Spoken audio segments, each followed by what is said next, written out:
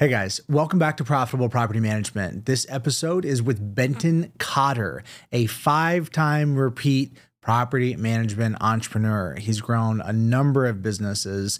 RentVest is one great example where he took it from 0 to around 4,000 units over 3 years. Some pretty fantastic growth, a lot of insights, talking about his tech background, how he leverages technology to get 80-20 maximal value, the practical approach that he applied to actually gain both through organic and paid acquisition campaigns. There's a lot to cover here. I think you're going to like it. Check it out.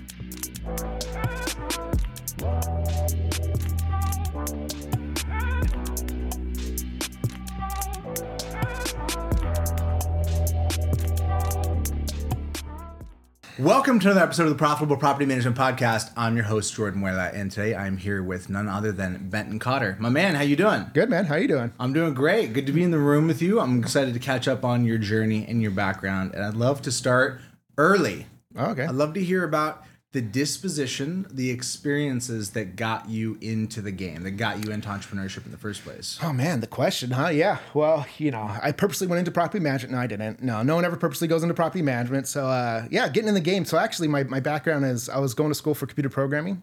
It was right around 2008 after the housing crash, lost everything. Typical story. And trying to figure out what I was doing. I was actually living with my mother-in-law. And across the street, living with his in-laws, was another guy that was starting a property management business. And he's like, hey, can you help me out with a little bit of the technical stuff? And so when we started the company, I kind of helped with a little bit of the technical stuff. And then about a year into it, he's like, hey, why don't you just come on full time? Because I really want to go more forward with this tech and kind of change a little bit of the industry. And he's like, why don't you just do the tech portion of it and kind of take over accounting? I was like, sure, whatever. I'm still going to school. Let's do it type thing. Let's join up. Let's do it. And so when I joined on, we had about 100 properties. And then kind of just grew from there. And about 5 or 6 years later, sitting around 1,500 properties and kind of overseeing their technology, accounting, and operations. And so, that's how we started, So just kind of a friend, 2 people living with their in-laws across the street, basically, starting a company. And so pretty early in this was like the thing that your first professional experience. Pretty much, it was GoDaddy was like my forte into like corporate role. And I did real estate before that. I was young. My dad's been a broker forever, and so I had my license when I was 18. My first rental when I was 18, and kind of knew the industry. Awesome. Of real estate, and so I was a realtor, not really working, like all realtors in 2009, and then just doing the thing and going to school. So yeah, it was kind of like my real first big leap. GoDaddy was easy, just tech job. And so kind of like a, little small peon worker. And then this is my first forte actually doing a business entrepreneurial. So am I hearing a 6-year run going from 100 to 1,500? Yeah, it's about 5 to 6. And so it was kind of the golden era, right? Because we were the first to really kind of do paid ads in our area. And so it was pretty easy to grow. And we had a great sales person that was really bought in, kind of like a partner in the company. And so it was just like leads were just flowing, and he was just knocking out deals. And just trying to keep up with the technology and processes. But man, back in the day, no one was doing paid ads. So it was, like $20 a lead, so it was $100 a conversion. So luckily, Taylor, who was the owner of OnQ, he was like, well, if I put $100 in, I get $1,000 for revenue a year. Let's put 200 in. He just kept upping the marketing. And so we were spending tons of money on marketing, but getting the return. So he found that diminished return, and everybody else was like, is this real? Like, I don't know, like, is this going to fade? Because it was crazy that paid ads were working so well. And then eventually people caught on. But yeah, so that kind of was kind of an explosion, my introduction. We thought it was kind of normal, to be honest. Like, oh, this is growth, Wow. All right, we didn't know we're kind of a little bit different in that market until you finally talk to other people and realize, oh, okay, you're struggling to grow. And we didn't want to let out of the bag that paid ads is working. I was like, oh, sorry, you're not growing so much. We'll talk to you later. We're going to go put some more money in paid ads. So that totally lines up with my same experience in that same area, where fundamentally there was a lack of awareness of the opportunity that paid represented. And there was a small number of people that went in early, hard, and got the metaphor of, if I put $1 in and $2 comes out, I might as well keep putting more dollars in the machine. Yeah. Doesn't last forever, but a great opportunity for those that were able to really take advantage of it in the time. At the end of that run, at the end of that 5 or 6 year run, what was next? So when it came out to that, I kind of wanted to go bigger. But I come from tech background. I think I wanted to be like that awesome, huge company type thing, and partner didn't really want to do that. And so he kind of wanted to stay local. And so like, okay, well, let's split off, and I'll join up with another guy and we'll go national and you kind of stay here and do your thing. And little disagreements here and there, So I split off and joined up with Jacob Ash, another partner, and we created what's called RentVest. And I co-founded to be the CEO, and that was around 2015, 2016. And we had about 450 properties to start with. And then over the next 3 years, we expanded to, different markets and grew to 4,000 doors, single family homes. And just kind of repeat the playbook. You still use paid ads and use some other marketing techniques and just try to find that niche that no one was doing. And then we opened up 13 markets in that time. So it was a little crazy. Is it a 3-year period? 3-year period, yeah. Went from 500 to 4,000. Yeah, about 400, 4,000, yeah.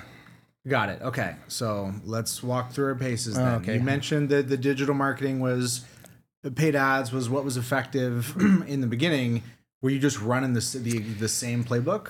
Pretty much. We had some little bit difference. We did a little bit more Facebook and SEO, tried some new things, but be honest, like half of that was merger and acquisitions. M&A. Yeah. And then half of that was just, organic growth and marketing through, growth through marketing. And so paid ads were working. So it was easy to expand in another market. That was usually our first motion. And so our goal was like, let's land and expand.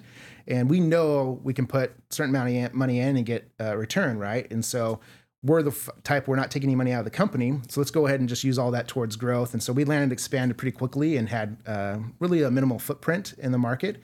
And then just did paid ads and then our supplement, try to get the Vesper thing going, try to get Facebook going and stuff like that. And then SEO. SEO took a little bit, obviously, in each market. So that didn't really fully fledged out until, we actually, sold and merged with Minds. And so we didn't have that full playbook open there. But yeah, paid ads is the initial driver for that, and different mechanisms, but definitely it was easy, right? It's rinse and repeat. You know how much money you're going to put in, how much you can get back basically per market. It's pretty easy. It's also pretty easy to test it. We throw out $2,000 to $3,000 before we're in the market to test it and see our return and realize, okay, this is a viable market. Like Atlanta, I remember we put $2,000 in and we're getting like 60 leads or something crazy. We just got tons of leads in Atlanta. It's like, okay, we're going to Atlanta, I guess. That was kind of we tested 3 markets at the same time and realized Atlanta is the greatest for paid ads. So that's going to be the easiest, lowest barrier of entry for us. So let's go to Atlanta, and we expanded Atlanta and tons of leads were flowing in, and did the same thing with Dallas and just kind of went from there. And then some of it was more directed like that. We kind of tested the market and moved in. And some of it's like, hey, this acquisition came up. Would this be a good market for us? And can we actually, facilitate some more marketing around it and growth around it? And so it's kind of crazy. I don't know. I think we had no idea what we were doing and just figured it out and it worked, right? And so it was a little nuts, So your expansion was driven by organic acquisition and where you felt that you were going to get more traction. That makes sense.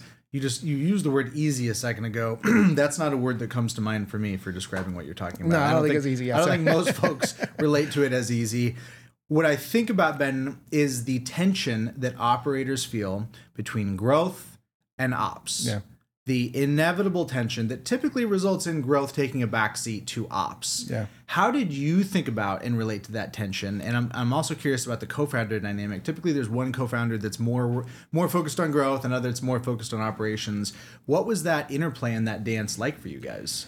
Yeah, let me start from the top. So Jacob, my partner, he was more high level strategy and big time negotiator type thing, and so he was the push forward of, hey, let's have a motion, we can do it, let's expand. And I kind of took care of the the marketing and growth and the operations behind it, facilitate that. But for us, we kind of split it up. Like I had a great operator, Travis Bowling, amazing, right? He was able to control a lot of our operations and help build some of that systems with us. And I could throw in some little bit of things I knew, but he was able to control that. And then we kind of had to expand as we expanded more markets. I brought on another person, Devin Gillespie, who actually handled the other markets besides what Travis did. And so there was always that yin and yang, that push and pull of growth to operations like you're talking about. How we minimized that was we were very lean in these markets. We usually had 1 or 2 people in a market when we expanded, and they became everything. They were the sales agent and the property manager, the client-facing property manager, I would say. We did a lot of back office and centralized things. And then we also, so they were it. They signed a door, they managed the door basically. So they had to deal with the owner. And if they sold something they shouldn't have done or overpromised, they dealt with it. And we kind of aligned that with more of profit sharing as well to allow them, hey, it's like your own business. It sounds portfolio-ish. It's portfolio management with a centralized back office. So they didn't do any of the, the mundane work, but they definitely did all the communication. And then also the higher maintenance, they would actually, like the rent readies and stuff like that, they would do. And so we didn't fully fledge that out with the market, but we knew, hey, we can get into a market if we run this type of model, because we can centralize as much as we can back office and throw some tech behind it. And then they can worry about the customer experience and really focus in on that full, end-to-end process of, hey, let me help you buy the property, renovate it, and manage it. And so that's what we kind of wanted to really get into. And so we thought with portfolio management, that really works well, as long as they're not stuck doing the paper pushing stuff that gets in the way of the real high level conversations and interactions. And so we try to minimize those, the back office, so they can focus on those high level acquisitions or conversations. But we also needed them to be motivated to grow the portfolio and kind of share in that expense of growth. And so their upside was huge, but at the beginning they weren't making tons of money. We'd stipend them and help make sure they're making a decent living, good living, but their upside was huge because they had this revenue share. And so we got these people that are more business oriented, but didn't know exactly how to grow their business, but they're great communicators. They're great with people, great with kind of organizing other people, but necessarily didn't know how the tools would work or how to actually process this. And so we kind of looked out. We got a couple good rock stars we were able to build around and figure it out. And then once we got a big enough footprint in the market, it was easier to kind of get the traditional model going after that. And they became like the team lead of the market while we had these other traditional property managers underneath and, still centralized everything we could. Were these agents? Were these PMs? What was the profile of them? They're definitely, we call them I would say they're more agents than PM. They definitely had property management experience, but they're more of the sales people. They definitely lean towards more of the sales side, which is okay for us because we can do all the backside and hey, and we have our processes through tech. So it's hard for them to kind of mess up or make a mistake on the operations where we would catch that and we kind of guide them through the process. And really our goal was like, we didn't really get to this full-fledged, but it was more about, let's just make sure we do everything. And then we send them these touch points of decisions. Okay, what do you want to set the rent price to? You set the rent price, that's great. We'll figure out everything else, how the marketing and everything else goes. And so we kind of try to these little touch points and endpoints for them to kind of focus on. Wasn't fully fledged there. They were still doing like inspections and some low-level tasks that we didn't really want them to be doing, but we didn't have necessarily a partner in that space to go and do inspections for us at the time. Now there's definitely great vendors for that. And then once we got enough density, it was easier to hire an inspector that did a lot of the pictures and inspections and other stuff. So we were able to take more off of them as we got along and more density we got. But our goal was, if we're going to expand in all these markets, we need low overhead. And because we're just cash flowing, this business was based on cash flow. There was no money invested into it. It was all cash flow. So me and my partner never invested in anything. We put everything back in the money. Everything that came back to the business. But other than that, we had a cash flow, make sure we expand with our cash flow. So we had to keep the expenses down. And I think, in a year we expanded to 7 markets, and it was kind of marketing. We're paying $5,000 to $10,000 in each market for marketing itself. So we knew our marketing expenses were always going to be higher than our labor expenses, because we wanted to make density as fast as we could. One for us, but also for the portfolio manager to start making more of that revenue share. So you said $5,000 to $10,000 in monthly spend? Yeah, marketing. Yeah, we definitely, depends on the market. Atlanta was $5,000. You got tons of leads. Dallas was a little bit more expensive. Reno was for some reason super cheap. It just depends on the market, the competition and how expensive those ads were. And then obviously our motion behind the scenes was kind of more static with the SEO and the other stuff. And Facebook was kind of pretty similar across all markets. Were you managing all this marketing internally, or did you work with any agency partners? At first I kind of set up the processes and did it myself. And then we hired a company to help us and maintain all those markets, and had a little bit of a team behind us with the international team and doing it. And so they were a great partner, that helped us with that. They kind of took it to the next level because they were really good at A/B testing and really getting into the optimization, where me, I'm like, I'm 90% there. I'm good. I have other stuff I can worry about, once I set it up, and check on it once a month type thing was not flying very well with me and managing my people. So that partner turned out to be really, really life-saving for us actually, and control it. And we just kind of trusted them and handed it over, and they did a great job. It was almost, they had complete ownership, to be honest, at the very end. And it's happened to be my brother's company, so I trust him more. But definitely, it was great. They would come back to me maybe twice a month, and we say, hey, this is what's going on, and we want to try this. Do you want to try anything else? And we just let them do it, and it worked out really well. It was kind of a symbiotic relationship that worked well. What did you learn about centralization in this first iteration? The idea of centralization would be, It ranges from, we're going to do everything in the back office. Yeah. We're going to have the lowest paid, least qualified folks on the ground, maybe no folks on the ground, to a little bit. So there's like a nexus of how much you choose and then the way that you approach it. What did you find was amazing and really effective at centralizing? What did you try that didn't work? And what was your overall kind of philosophical approach there? You know, I think, and I think this is biased because of who I am and what I love. I felt like we needed to have the technology played a big role in this, right? I feel like you can centralize as much as you want with processes and people, but the technology really made it so it's really can be remote. And so we obviously were 100% digital, went all in on the tech side to really make sure the processes, you really almost couldn't mess it up because the process guides you through the process. Process, that's a lot of words. But even with our internal team, but the external clients and customers as well, you have to kind of guide them to work within your processes. So we needed to do some things on that. But definitely for us is, you know, we didn't actually, the remote team members were not actually overseas. Our centralized team were US based, to be honest. And we found those most effective just because of the workload. So we'd still bucket into departmentalized, right? Like, hey, someone's over, you know, payables and receivables, kind of accounting function. You're over whatever, utilities. You're over just admin work of putting the property into the system and leasing the system. But we had to give more ownership, I felt like, of the role and how they execute it. And then, okay, you got more ownership of the process. Let's build the tech around you to formulate that. And so early on, we had to get a little bit of rock stars in the centralized team because we built our processes around them. But I felt like they bought in a lot easier because they were part of the creation of this tech and to help them. And what do you want on this? What do you want to do right here? What do you want this button to do? And so that was key for us. Wasn't a top down, here's the process, go execute it. And here's all the instructions so you can't mess it up. It was more, they were a little bit more critical thinking. They thought outside the box. And so that, I think, really propelled us to be more effective with our centralized team. And then eventually, you know, remote team members where you can do a little bit more outside the box, or outside of the US, when I feel like you have a little bit more standardized process and vetted process.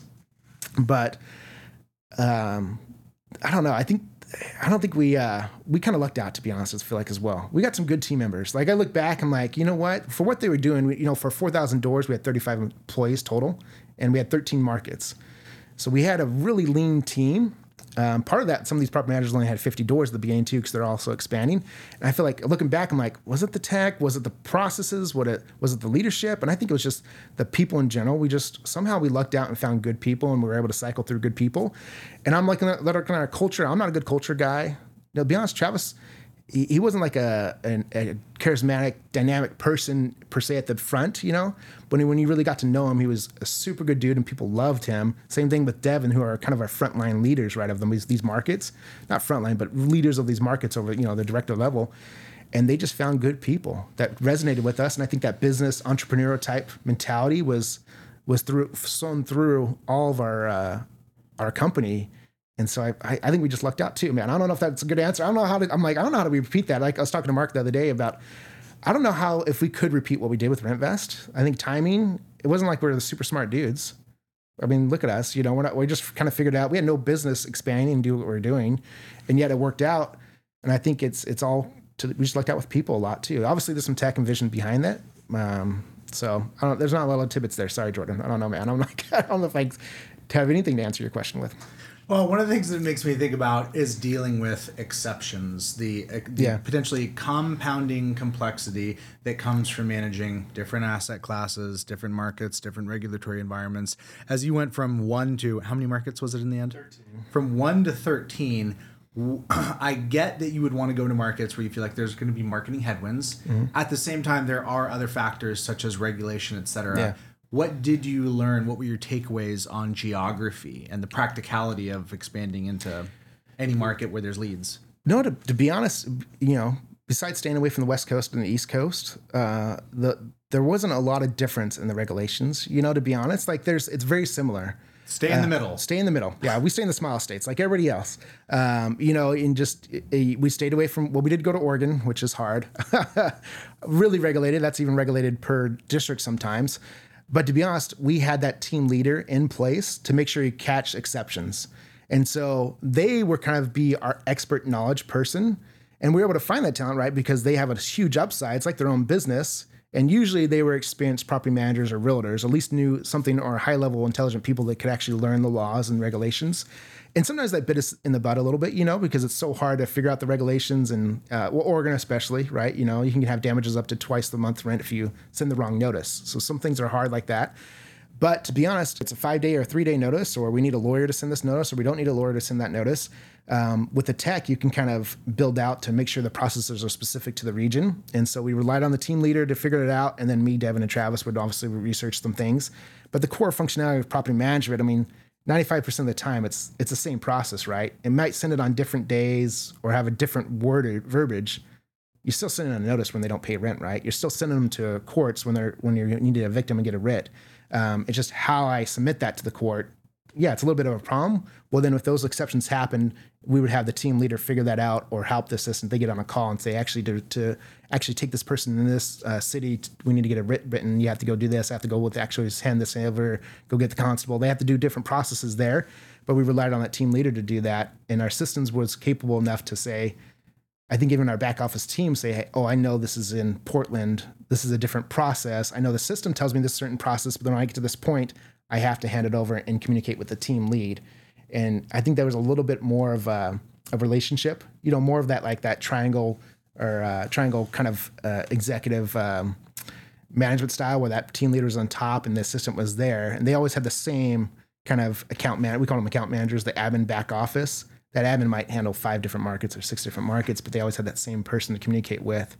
And so I think sometimes people go all in and say, it has to be all tech. Everything has to be this workflow, and you have 50 different, splinters of this tech and workflow systems, which is great, right? Like Lead Simple, you can build those processes out and kind of put some filters and stuff like that. And for us, we're like, well, let's do as much as we can, but not without, why would we build this one-off that happens maybe 0.05% of the time? Let's just have the people handle that. And so that's what our kind of philosophy was. Judgment. Yeah. And then they can critical think, right? And so everybody could critical think. Our account manager can critical think. Our account manager can give refunds if they wanted to. We had that philosophy of make the customer right and make the process right, and you can free flow. And we're not going to, we had metrics and stuff, but we understood some markets like Portland, it was hard to get those metrics because we knew literally every city was different, and it's hard to kind of we can't measure you on, it should have been 7 days to do this notice and it took you 9 days. We just had to remember and conceptually think, we know there's difference, and we trust you as long as you're performing right, and there's other KPIs and your customer service and your CSATs are up. We understand that we can have some leeway there. So people really was the key for us, I think, in critical thinking that. So you've built out a fairly advanced machine and scaled to a decent size, and then you exit. Yeah. And you exit to a tech company, and you've already built tech in-house. That's interesting. Yeah. Tell me how you arrived at that conclusion. To be honest, we heard, I think it was Doug Bryan, the CEO of Mind, was doing a podcast. I can't remember whose podcast it was. And on that podcast, as I was listening to it, they were executing everything that we wanted to execute. Like they were a step above us. Like it was down to even like some cool programs when we learned more about them, about what they're doing for their employees and how they're doing it and the tech they're building. We felt like they were just doing it at a different scale than we were. And so it really kind of attracted us to them and saying, hey, you know what? On the outside, they are trying to do everything we can, but they also have the resources already established with the venture capitalist backing and, some other motions of the team members and other resources that they have. And so that was more of a play of not a give up, but a saying, you know what, they're at another level. How can we be part of that another level? And so when they approached us, to be honest, we knew Vince, who was their guy to help with the M&A, and we knew him at the conferences, and he was just more of a friend. He never talked about acquisition once with us. And then when I heard that podcast, I was like, maybe we should talk to Vince and see what they're doing and how we can kind of figure out and work together. So I was definitely enamored with what they were doing. And because tech is expensive. Mm-hmm. It's super expensive. I was doing a lot. I actually, pretty much did 90% of our tech in-house. It was me. And I'm not that great of a programmer at all. I was just using platforms. And so I knew my limitations. And, I didn't want to, if I had custom code, I'd have to one off with these 1099 people. And so that definitely was, hey, I can kind of be really a part of a big tech platform and do what I want to do and achieve what I want to do without actually having to relay my resources and hopefully multiply what we're doing. And so when they came and talked about merger, it was like, okay, this is this might be a good thing. So we drank the Kool-Aid and believed 100% what Mind's doing, and great talent. I mean, it was amazing, the talent that's at Mind and the resources, and it felt like just another level that we couldn't achieve. Let's talk about the integration piece. There's always the promise on the front side. There's the visions, and then there's the actual integration. Yeah. How did the integration of your 4,000 plus units go? I think it's always a rocky integration. They had about 4,000 at the time. We had 4,000. They had a lot of multifamily. And so when we came on, the shift was Mine shifted to more single family. And so the platform was kind of built for more multifamily. And so we had a lot of changes that we needed to be able to felt like we're up to par. But what was great about them is, so we had a game plan. Hey, we kind of together, collectively, we can choose when we're going to integrate our markets and do that. So we kind of started integrating markets slowly. We did Arizona first, which is our primary market. And I think that was like 8 months after we actually merged with Mine, or, we call merge, it was sold. And so it took a little bit of time, but definitely one thing that really held it together is they had one key employee, Ian, who actually ran the integrations and super detailed. And so they had a whole team, right? Ian led, I don't know, it was probably like 15 people came down to our Arizona office and helped us with the integration. And then we obviously had tech people in charge of the program. I met with the program managers, I met with the VP of tech and the CTO. And so we were able to kind of customize before we actually got to the point of integration. So tech piece is one. That had to be, hey, we had to make sure we maintain this customer experience for our clients was our goal. And so once we met that, the next piece was integrating the team into the processes and figuring that out. And luckily, we had such a great team that our team integrated everywhere. And there, a lot of the people are still there and actually have been promoted and running a lot of departments. And I felt like it was more of a testament to our team to integrate. So it was definitely a transition from, we lost a couple key property managers, obviously, and people that felt like because we had to change the program a little bit, right? Like we were running these, it's almost like your own business. And now, hey, you're part of this big conglomerate. Mm-hmm. We're still going to hold true to that, but now they're actually relying on different marketing and different things. And we're going to put more people in your market now. And so we couldn't keep some of those promises we wanted, but, and I would say no integration's easy. We went through, we bought 13 companies and with RentVest, and every integration was hard. It was never easy. Mine, I felt, was a little different for me because also I was able to get a little bit more of a influential position, I guess. Like I met my needs, right? I was able to help with the tech, and I still ran operations. I was still around property management and maintenance. And so I felt like I was still connected. But then I also had the tech piece, and then I also had a marketing team, right? Where I didn't have to, I did the marketing. We still managed our marketing for about a year or about 8 months till we integrated. But other than that, I'm like, it was a little bit of easier transition, I feel like, for me than definitely the team, right? It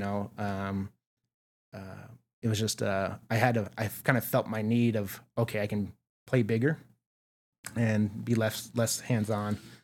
So, but I don't know. I wish I can say integration was easy. It was still harder than hell. And corporate mentality, even though Mine's pretty open, there's still corporate mentality and still politics. And I don't do well with that. Obviously I don't show well, and never allowed in the boardroom. That's for sure. Ever again, Doug will never let me in the boardroom.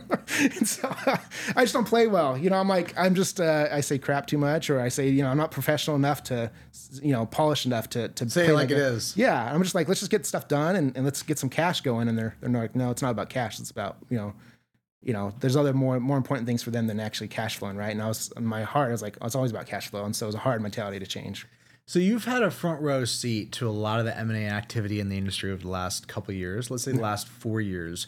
There's been a really strong cycle of a lot of activity, a lot of hype, a lot of concern about disruption, a lot of change. Yeah. What's your take and your perspective on what's shifted in that landscape? Some aspects of the thesis had to have settled. Other things are still playing out with PropTech.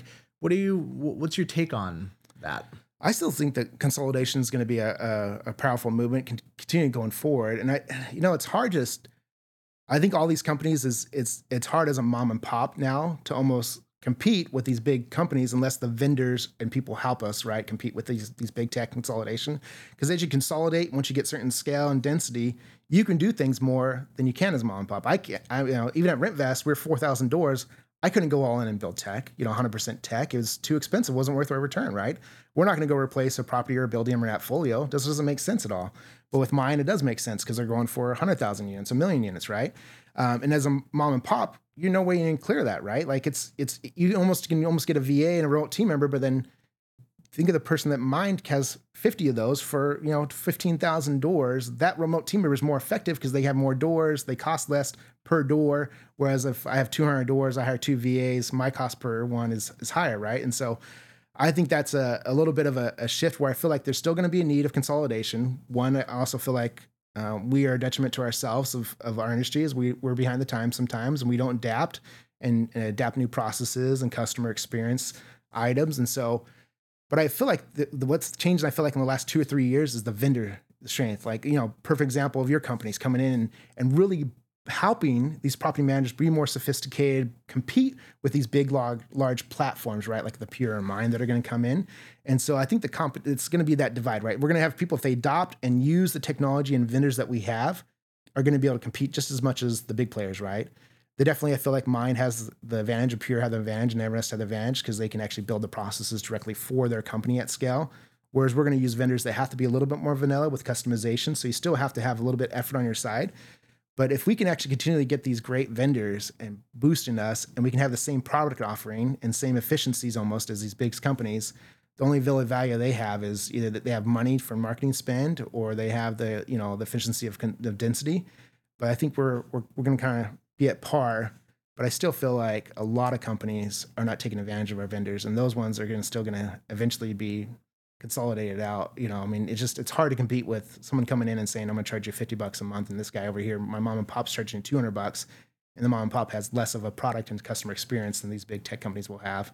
It's going to have to be super personal to compete with them. But I don't know if that answers your question, Jordan. I kind of went off on a tangent there. Sorry. Well, so unbelievably, this story is still not actually at its conclusion. You then started another property management company, Benton. Yeah. And unbelievably, tell us about that leg. Yeah, so that was so when I left Mind, I was there for 2.5 years. I think it ran its course, and I think obviously the leadership ran its course with me. But it was more like I like being an entrepreneur. I like being an owner. I like having control. And so an opportunity came up with my business partner, Jacob Apsh, again, come up with this business opportunity. He's like, hey, we got this another company. Let's do it again. Let's do RentFest 2.0. And let's go down and do it. And so we jumped in and said, let's do it. And so we bought a company in Southern Arizona and started it up again. And then quickly realized there's a lot of work, apparently. To start at the beginning again was just kind of eye-opening of like, I don't know if my heart was in it. I don't think Jacob's heart was in it as well. The fourth time? Yeah. We wanted it to be at 4,000 doors already, right? Like, when are we going to get there? When are we going to get there? And we kind of overlooked some things, right? We're just like, well, it's just whatever. It'll fix itself in time. We don't care. Let's just keep pushing forward because we want bigger and better things. So I was especially attracted to things that would affect us for our scale at 4,000 doors or 10,000 doors, when really we should have been focused on how can we get an extra 2 doors or more efficient with our team member here, or get the right team member, right? And so those obviously led to some issues, but to be honest, it was just the heart was in it. And so we decided to sell after a year. So after a year came up, sorry, we're not going to do this. Let's be honest with ourselves. And we had a real conversation with each other. And I think we both came to the same conclusion. We're just not into it. And I think here's our options. We had another company. We had a few other companies we could buy and kind of like do the thing again and be around 1,000 units and integrate again. And we're like, so we're going to do that path, or are we just going to exit? And we decided to exit. Jacob had, he has tons of other stuff going on. And I felt like I kind of wanted to do something else. And so we decided to sell, got Evernest came knocking again, and not knocking again, but Evernest, good friends with Matthew. And so we decided, hey, let's make sure, one is we don't need to necessarily have the highest profit or return on this one. We definitely made money, but it was more about, let's get the right people. We owe it to the team members to get to the right person that we think is going to be the most successful for them. We thought Evernest would be the most successful for them. And we love those guys and understood their culture. And so that's where it came about to it. So it was definitely a good experience for us and made some money. Just simple efficiency gains and some revenue adds with some great vendors. How big was that portfolio when you bought it, and how big when you sold it? So we lost about so when we bought it, it was about 350, and it went down to about 300, or right around there. And we lost in the first 60 days. Definitely, it was an older portfolio, and so we knew we were going to have some churn right away. And then we had one property manager quit, which wasn't a big deal. We that wasn't they didn't take many owners with them, but definitely, so it lost a little bit, but definitely the revenue stayed up, and so it was kind of a value add almost, losing some of those doors and some of those owners. And also we wouldn't do custom. They were doing some customization things that we wouldn't do. They were picking up groceries or picking up items for their house, and like it was just really random stuff. You're just like, you guys were too far into the personalization, and so we stopped that. And that's when the owner's like, well, we want more of a personal service, and left. And it was fine, a great split. Obviously, we had to crawl back, and the seller knew what we're coming in. We were totally upfront with the seller, knowing, hey, we have a playbook. Playbook's worked for us. We're going to use the playbook. We're going to lose some owners, and they're fine with it, and it worked out. So, I don't know if it always works 100%. Buyer and sellers are loving each other at the end, but sure. But I think for how it went, it was kind of what we expected and what they expected. I think the thing we didn't unexpected was our feelings and our passion. So that brings us to today. What are you doing now? So I do consulting for property management companies and marketing. I just kind of do it on the side, just to people I really know and like and feel like I can add some value. And then I joined up actually with Mark Brower. Previous guest? Yeah, Mark, amazing dude. And so very intelligent and has a lot of great goings, and his company's doing super well. And so we've kind of talked for a little bit, known each other for a little bit, and just really impressed with where his motion was going and what he brings, and really focused on the customer experience, which is kind of unique in our industry, to be honest, to really focus hyper in on the customer experience and actually believes it. And not just because he feels like it's going to make him more money, make the best company, because he wants to take care of clients. And I'm like, it's kind of new, it's novel. Let's try this. And so the thing is it's like part-time. So I'm doing my own thing part-time, and then I'm kind of with him. And really what we're trying to do is figure out, like, how can we make the best property management company possible for the client and still make money, still be efficient, and still have great team members. But really, let's build an experience where they can't say no, right? We just blow everybody out of the water and see if it's achievable. We got a long way to go. He's really high level, right? His company's really high level. I'm like, hey, can we achieve this? Can we do this and really make it profitable? Because, the higher the service, usually the more cost it is. And so more our game plan is like, hey, what can I value add? Mark's already doing awesome and great. I don't know if I can add a lot, but I can add certain areas of technology and stuff that I've done and experience, and let's see where we go. And so what's cool about it is Mark handles all the people and does all the real work. And, I can definitely sit in my back office and do the little tech stuff that I want to do, and really more strategy level. And so I think it's a very good relationship, where I don't necessarily have to be so passionate and so with the people and really the motivator, which I am not very good at and don't really enjoy. I can sit in my back office and tinker with my Excel spreadsheets or whatever, and he can do his, I can nerd out, and it doesn't affect the company because he can still be the motivator and the visionary and the strategist on the top level. And so we'll see, we're still at the very beginning of this. It's only been about a month and a half, but I'm super excited. I don't know if he's super excited. I love hearing about that partnership. I can see the synergy there. I'd love to end it here. I'd love to get your guidance and feedback for somebody that is looking to use a suite of retail off-the-shelf products to get disproportionate value. You've obviously hand-coded by yourself. That's amazing. For the 99% of the rest of the market that doesn't have that background, that isn't going to be doing that, what guidance and advice do you have for the approach for taking these off-the-shelf pieces of software and constructing it together to something that adds up to a lot of leverage? Yeah, I think right now, it's a golden time for us to be involved because it's more integration than there's ever been, right? More products are integrating with even Zapier, like Lead Simple integrates with Zapier, which can open up a lot of different products talking to each other. Meld is getting more integrated. The AppFolio, the Buildiums, the PropertyWares, the Yardies are integrating more, rent managers, And so definitely use the vendors. Like I'm my own worst enemy. I know we talk about this every time I see you almost. It's like I build my own stuff when I shouldn't. Like, why didn't I just use Lead Simple? When you guys had your processes, I should just take it over, or your lead nurturing CRM, or why don't I use, other tools out there, Property Meld, rather than build my own? Because you shouldn't. It's not cost effective. And so my suggestions, use these good vendors like Second Nature. There's great vendors. There's so many out there. Steady. There's tons of vendors out there you're probably doing what you want to do. It might not be exact, but it's good enough to that experience that can add value to you, your company, and to your clients. And so my goal is, I still believe in a data warehouse. I still believe you need to have a centralized truth of data that can communicate with all your other pieces of products. So that's a piece that's missing still, I feel like, that we need a product that can do that, and I think like the AppFolios and the Buildiums are trying to do that. But I still feel like it's not quite Are they? That's interesting. I would not say that they're trying to do that. I think because they're doing it through the platform. So they're doing it through the platform integration where AppFolio is still the sense of truth, right? Like I can bring on a different vendor, but it's still pushing and pulling from AppFolio, and then it's sending to one platform, and then or one vendor, and then it's sending to another vendor, and the vendors are talking back to AppFolio. The vendors aren't talking to each other yet. Well, they're not talking something central. So when you say a data platform, are you talking like ETL, something that is fundamentally separate from any system of engagement that you use? I think so. Because I feel like they need something that can communicate with all, right, and make it easier. And you want the data integrity. Whereas, well, maybe because I don't trust the other vendors. Like I don't want to put, I don't want to put all my data in one vendor. What if a vendor changes something and then you are forced to cost to change with them, right? And so like Salesforce, Force.com was kind of the platform I always used, right? Yeah. Well, once they make a change, like they changed where we couldn't have access to external guest access user permissions. It changed our whole business model a little bit, not business model, but it changed our whole offering a little bit where, oh crap, but I had to put the authentication in. I had to add a user security piece that cost me more now, which it's a smart move and we knew I was heading there, but it affected our approach and I had to completely change and scramble. And luckily Salesforce gives you 3 months ahead of time to kind of prepare for these things. Some of these vendors aren't as sophisticated or big enough to even do this. And so when they make a change, it could break your system. And so if I have that data warehouse, that data integrity, you can actually push and pull from there. You can control it more. Also, I love metrics and KPIs, right? And so if you have the data, you can actually pull and do some more things with that. And so I don't know if that answers really what you're going for, but I feel like there needs to be that. But I feel like that's okay. Right now, for what you're looking for a person that has 400 doors, you don't need a data warehouse. You need good vendors, sign up with them.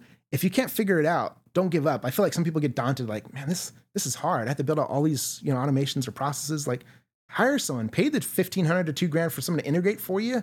Because once they set it up, you can kind of get the knowledge enough to do it. Or what I like to do is always do what I very started with.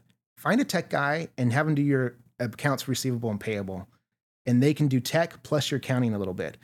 I don't know, if computer programming, the accounting, we took 3 years of the same classes, basically. The 4th and 5th years are different if you have had a 5-year degree, but the 4th and 5th years are really different. But other than that, accountants take programming classes, programmers take accounting classes because they're very similar in what they need in theories. And so find someone like that can kind of help you with that can still offset some of that labor with some day-to-day stuff. Doesn't make sense to hire an IT guy for 400 doors, right? But if you can find another role for them that they're passionate about IT, they can help you integrate. I think you should pay the $100,000 to get the integrator, because I feel like if you can integrate and have 10 great vendor softwares come into your system, it's going to pay dividends way more than what that person's worth. But I'm not most people, right? And I put a bias on the technology. But I don't know, it blows my mind when you go to somebody and you're like, they're working off Excel spreadsheets or they're working off like MailChimp for their CRM or something. You're just like, how do you know? Like, do you not know? Like, it's relatively cheap, usually $1 or $2 for a property to have some of these softwares, and you're not utilizing it. And it would change your business and it would change your processes and change how your mentality is and up your game where you can compete with these big mom and pops or these big platforms coming in. That's what the question I always say, well, how can I compete with this Mind? I'm like, use the vendors, use that's what Mind is building. They're taking what the vendors have done and doing it within the internal system and building it to customization to them, but they're using what's been built already. They're not coming up with this on their own. So. I hear the passion coming through. Yeah, sorry. I think that's a great place to end it. Appreciate you coming on. Excited to stay tuned into your career and where you're headed next. I know it'll be something lively. I appreciate it, George. Thanks for having me, man. That's it for this episode. Hope you enjoyed it. You can check out other episodes along the way. If you're watching this on YouTube, appreciate a subscribe. Any comments, I'm always here to engage. If you're listening on an audio platform, would really appreciate a review. It's a great way to help other people find out about the show.